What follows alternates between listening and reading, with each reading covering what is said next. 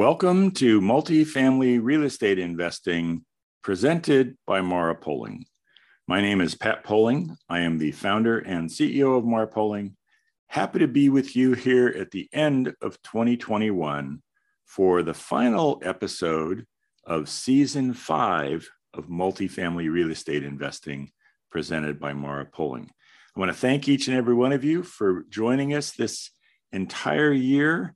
It has been a fantastic year, and myself and the team are very grateful for your continued support and excited to share with you all the wonderful things that are going to be coming in Season 6, which begins next Tuesday, January 4th. All right, let's talk about what we're going to do this week.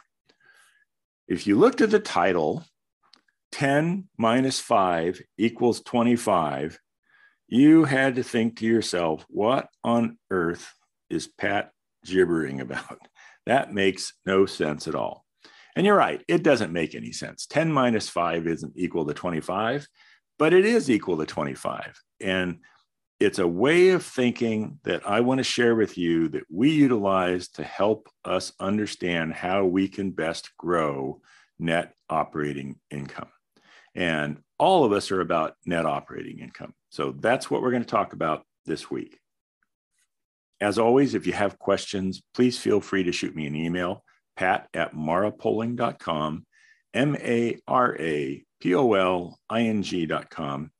Do not forget to swing by the Learning Center at marapoling.com and register for our webinar series that's coming this next year. We've got 6 webinars already posted and available for you to register. It's wonderful seeing the response we've had just from the first week of them being available. The first one that's up in January is State of the Multifamily Market for 2022. That is always a popular session.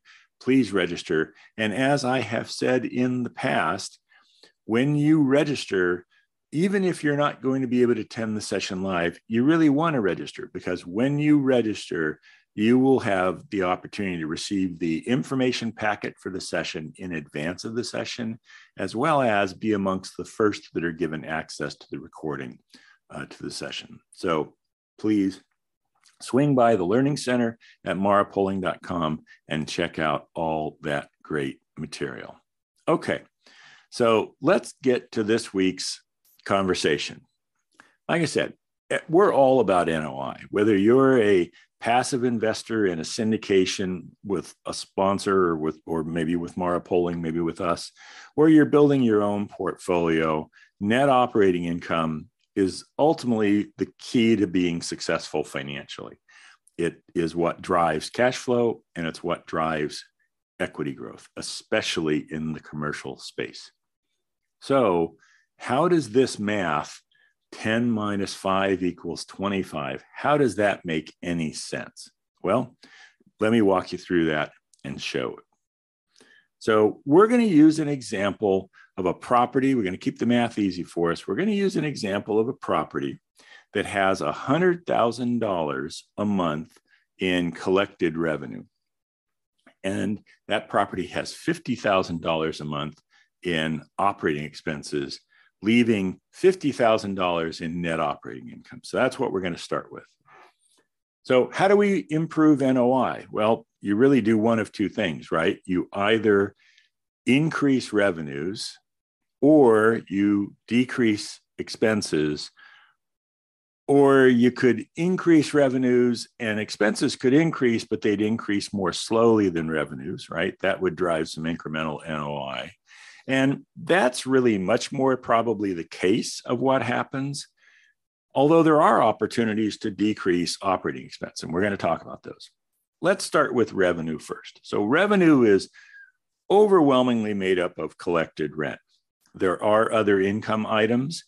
Maybe a third to, in some properties, a half of that other income is utility reimbursement, which is offset by a almost equal operating expense. So it's not really a income item, if you will, from that standpoint, but that's where it gets booked. There are other income items that actually do contribute to NOI. These would be things like application fees and laundry reimbursement from the laundry contract, maybe parking fees, other sorts of things that tenants might pay or contribute to. And as I said, the bulk of revenue comes from collected rent. So we've got $100,000 in collected revenue, and we want to move that number. So we're going to put a plan together to maybe do some unit improvements so we can move those rents 5 or 10 or 15%. We're going to pay attention to what's going on in the marketplace, right? The $8 taco conversation. And we're going to move rents based on what's going on in the market and the feedback our tenants are giving us about those prices based on occupancy. And when we put that plan together, we're going to end up with a $10,000 increase in collected revenue. So we're going to go from $100,000 to $110,000. That's a 10% increase in collected revenue. So that's the 10, right? So 10 minus 5 equals 25. That's our 10. So we're starting off with a 10% improvement in revenues. Well, the other half of the equation that I talked about is operating expenses. And while reducing the growth of operating expenses is absolutely something we're committed to, we're going to actually try and see if we can lower the operating expenses, not just slow their growth, but actually reduce them. So what might be some things we do? Well, we could, for example, take our insurance needs, and we do this with our entire portfolio, and bundle them up with all the other properties we've got and go out to the insurance market to get the very best combination of service and coverage as well as rates. And we have done that. And when we've done that, we've seen very meaningful reductions in operating expense. So that's one way we can manage operating expenses that help us actually lower them.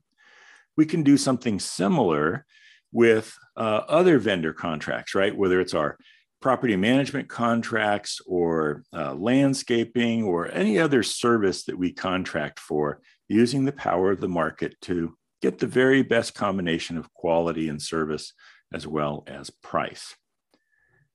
We can also take a look at property taxes. Now, in the markets that we invest in, taxes are reassessed on an annual basis.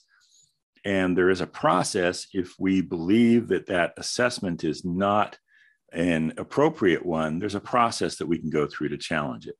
Some of the assessments make an enormous amount of sense. They're right in line with how the rest of the market is being treated, and we don't challenge those. And there are other assessments that are clearly higher, and we have to pay that. We pay those taxes, which affects our NOI. So our NOI, if in our example at $50,000, we've got a higher tax assessment than we think is appropriate, we could go and challenge that. And as we are successful, and generally speaking, if we file an appeal, it's because we think there's an actual issue here to be addressed, then we'll have some savings, not only getting some of that money back that we've paid previously, but we'll have a lower rate as we go forward based on that new assessment. So let's say that not only are we able to manage the growth of operating expense, but that we can actually lower our operating expenses by 5%. So that's going to save us $2,500 every month, right? So 5% of $50,000, $2,500 every month. So that's our minus 5, right? We're getting rid of 5. So we've got 10% growth on our revenue side, and we've got a minus 5% on our operating expenses, right? So we're taking that out. So that's $2,500 that's coming out, 5%. All right, let's talk about what those did to NOI. So we moved revenue by 10%, or $10,000. And we said that $10,000, if it dropped all the way through, would increase our NOI by $10,000. So we would go from having $50,000 in NOI. And by the way, a 50-50 split, meaning operating expense is about 50% of collected revenue and NOI is about 50%, is somewhat typical. There are properties that are good properties where the NOI is a little smaller, and there are properties that are good properties where the NOI is bigger. Keep in mind, for example, one of the items I mentioned was the utility reimbursement, which is almost 100% revenue and 100% expense in terms of offset. Well, if you have a lot of utility income flowing through the process, it can actually skew that OPEX number a little bit from a percentage standpoint. But for our purposes, this 50-50 not only helps illustrate the math we want to illustrate, it's also not far off from where the market actually is, typically. So our 50,000 in NOI with that increase in revenue becomes $60,000. So we increased NOI by $10,000 based on a 10% improvement in revenue. And then we improved our operating expenses. We lowered our operating expenses, right? We deducted 5% of our operating expenses, which was $2,500, $2,500. So our NOI went up again, right? Because we subtracted an expense. It went up again by $2,500. And so now we have $62,500 in NOI, an increase of $12,500. And $12,500 is 25% of the 50,000 that we had. So we have taken a 10% increase in revenue and a 5% reduction in operating expense, and somehow turn that into $25% NOI growth. Now, some of you are going to be listening to this and you're going to be going, well, that's a little bit of semantics. When you say 10 minus 5, you're still adding to NOI. And you're right, that's just being a little cute, right? The minus 5 is we're actually reducing operating expenses. Okay, fine, make it 10 plus 5. We still have 10 plus 5 equals 25. How is that so? The reason that is so is because of the proportional relationship between revenues and operating expenses. So let's take a look at the math slightly differently. That $10,000 growth in revenue is 10% of revenue. It is 20% of NOI, right? NOI is $50,000. It's 20% of NOI. So just moving the revenues 10% moved our NOI 20%. How is that so? Well, it's that way because NOI is half of what revenue is. So every bit, if we have that 50-50 split, every bit of improvement that we make in revenue gets some leverage put on it because our NOI number is the result of this equation. A 10% improvement in revenue equates to a 20% improvement in NOI.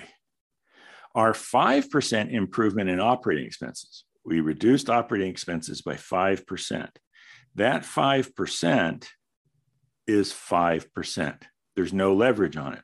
Why? Because in our example, and again, this is fairly typical of properties, operating expenses and NOI are pretty close to each other in terms of size, meaning that $2,500, which is 5% of the operating expense, is also about 5% of the NOI. Do we not want it? Of course not. We absolutely want that. We want that $2,500 of growth. That improves our operating income, our net operating income by 5%. So if we can improve operating expense by $1, by a percent, we're going to get that same percent improvement over on the operating income side, on the net operating income side. And if we can do a 1% improvement in revenue, we're going to get a 2% improvement in net operating income. So let's assume that all improvements, all percentage improvements are equal in terms of the amount of energy that they take. That's obviously not true. And I wouldn't say that it's always the case that improving revenue is harder than reducing operating expenses, or reducing operating expenses is harder than improving revenue.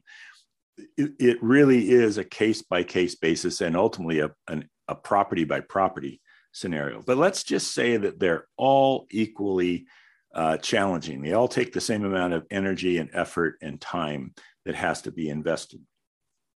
Which would we rather do? Put our time and energy into reducing operating expenses by 1% or improving revenues by 1%? Well, the math's pretty obvious, right? The math says go improve revenues. And that's where the majority of the leverage is in the process. That doesn't mean that you ignore operating expenses and that we don't actively work to manage their growth, and wherever we have opportunities, reduce them. It absolutely means if we're putting a strategy together to grow NOI, that strategy is based on revenue growth. And the way you grow revenue is you grow other income, right? So we add additional value items to the property that tenants appreciate to the point that they're willing to pay for them. And we grow the rent that's collected, which is not only a function of having rents that are truly at market for the level of amenities that we provide, but also having the appropriate level of occupancy, right? And we've talked about that actually a fair amount in the last couple of episodes. So we want our energy focused on all of it. And when push comes to shove, if I've only got an hour this week to work on one item, I want to work on something that's going to move that revenue number, because I get 2 bangs for the buck in that scenario, as opposed to a 1-to-1 ratio, essentially by moving operating expense.